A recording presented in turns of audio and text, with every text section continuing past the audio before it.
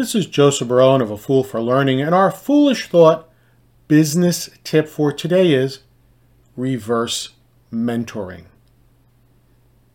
In my last podcast, I discussed 5 mentoring myths, and these myths came from an article written by Robin Porterfield and Bob Rose, which appeared in the November 2022 issue of Training Magazine. One of the myths busted was the fact that age matters. In it, they talk about the fact that mentors do not need to be older. They can actually be younger. This is called reverse mentoring, in which a much more senior member of the organization is paired up with a much junior level member. The most common type of reverse mentoring is that the junior member shares his or her knowledge of technology, what is the latest, how does it work, innovative ways to use it, etc.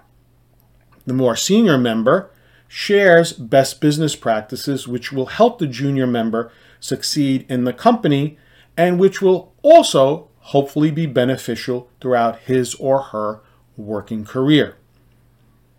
So, what are the advantages of such mentoring? Well, first, it fills in knowledge gaps, especially for the older worker the senior person who wants to know what's the latest and greatest out there.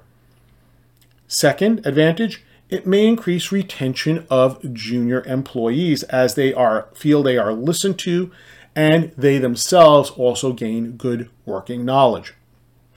Third, this can help facilitate change from within if that's an organizational goal. For example, as more senior level staff learn about new technology, some of it may be actually implemented in, let's say, the marketing or sales department.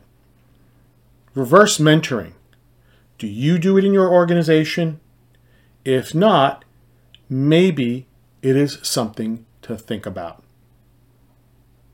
To learn more about A Fool for Learning and how I can assist you and your organization with an appropriate learning solution to meet your business needs, please visit my website at afoolforlearning.com. This is Joseph Barone, the CEO of A Fool for Learning, signing out. Remember, learn, perform, succeed.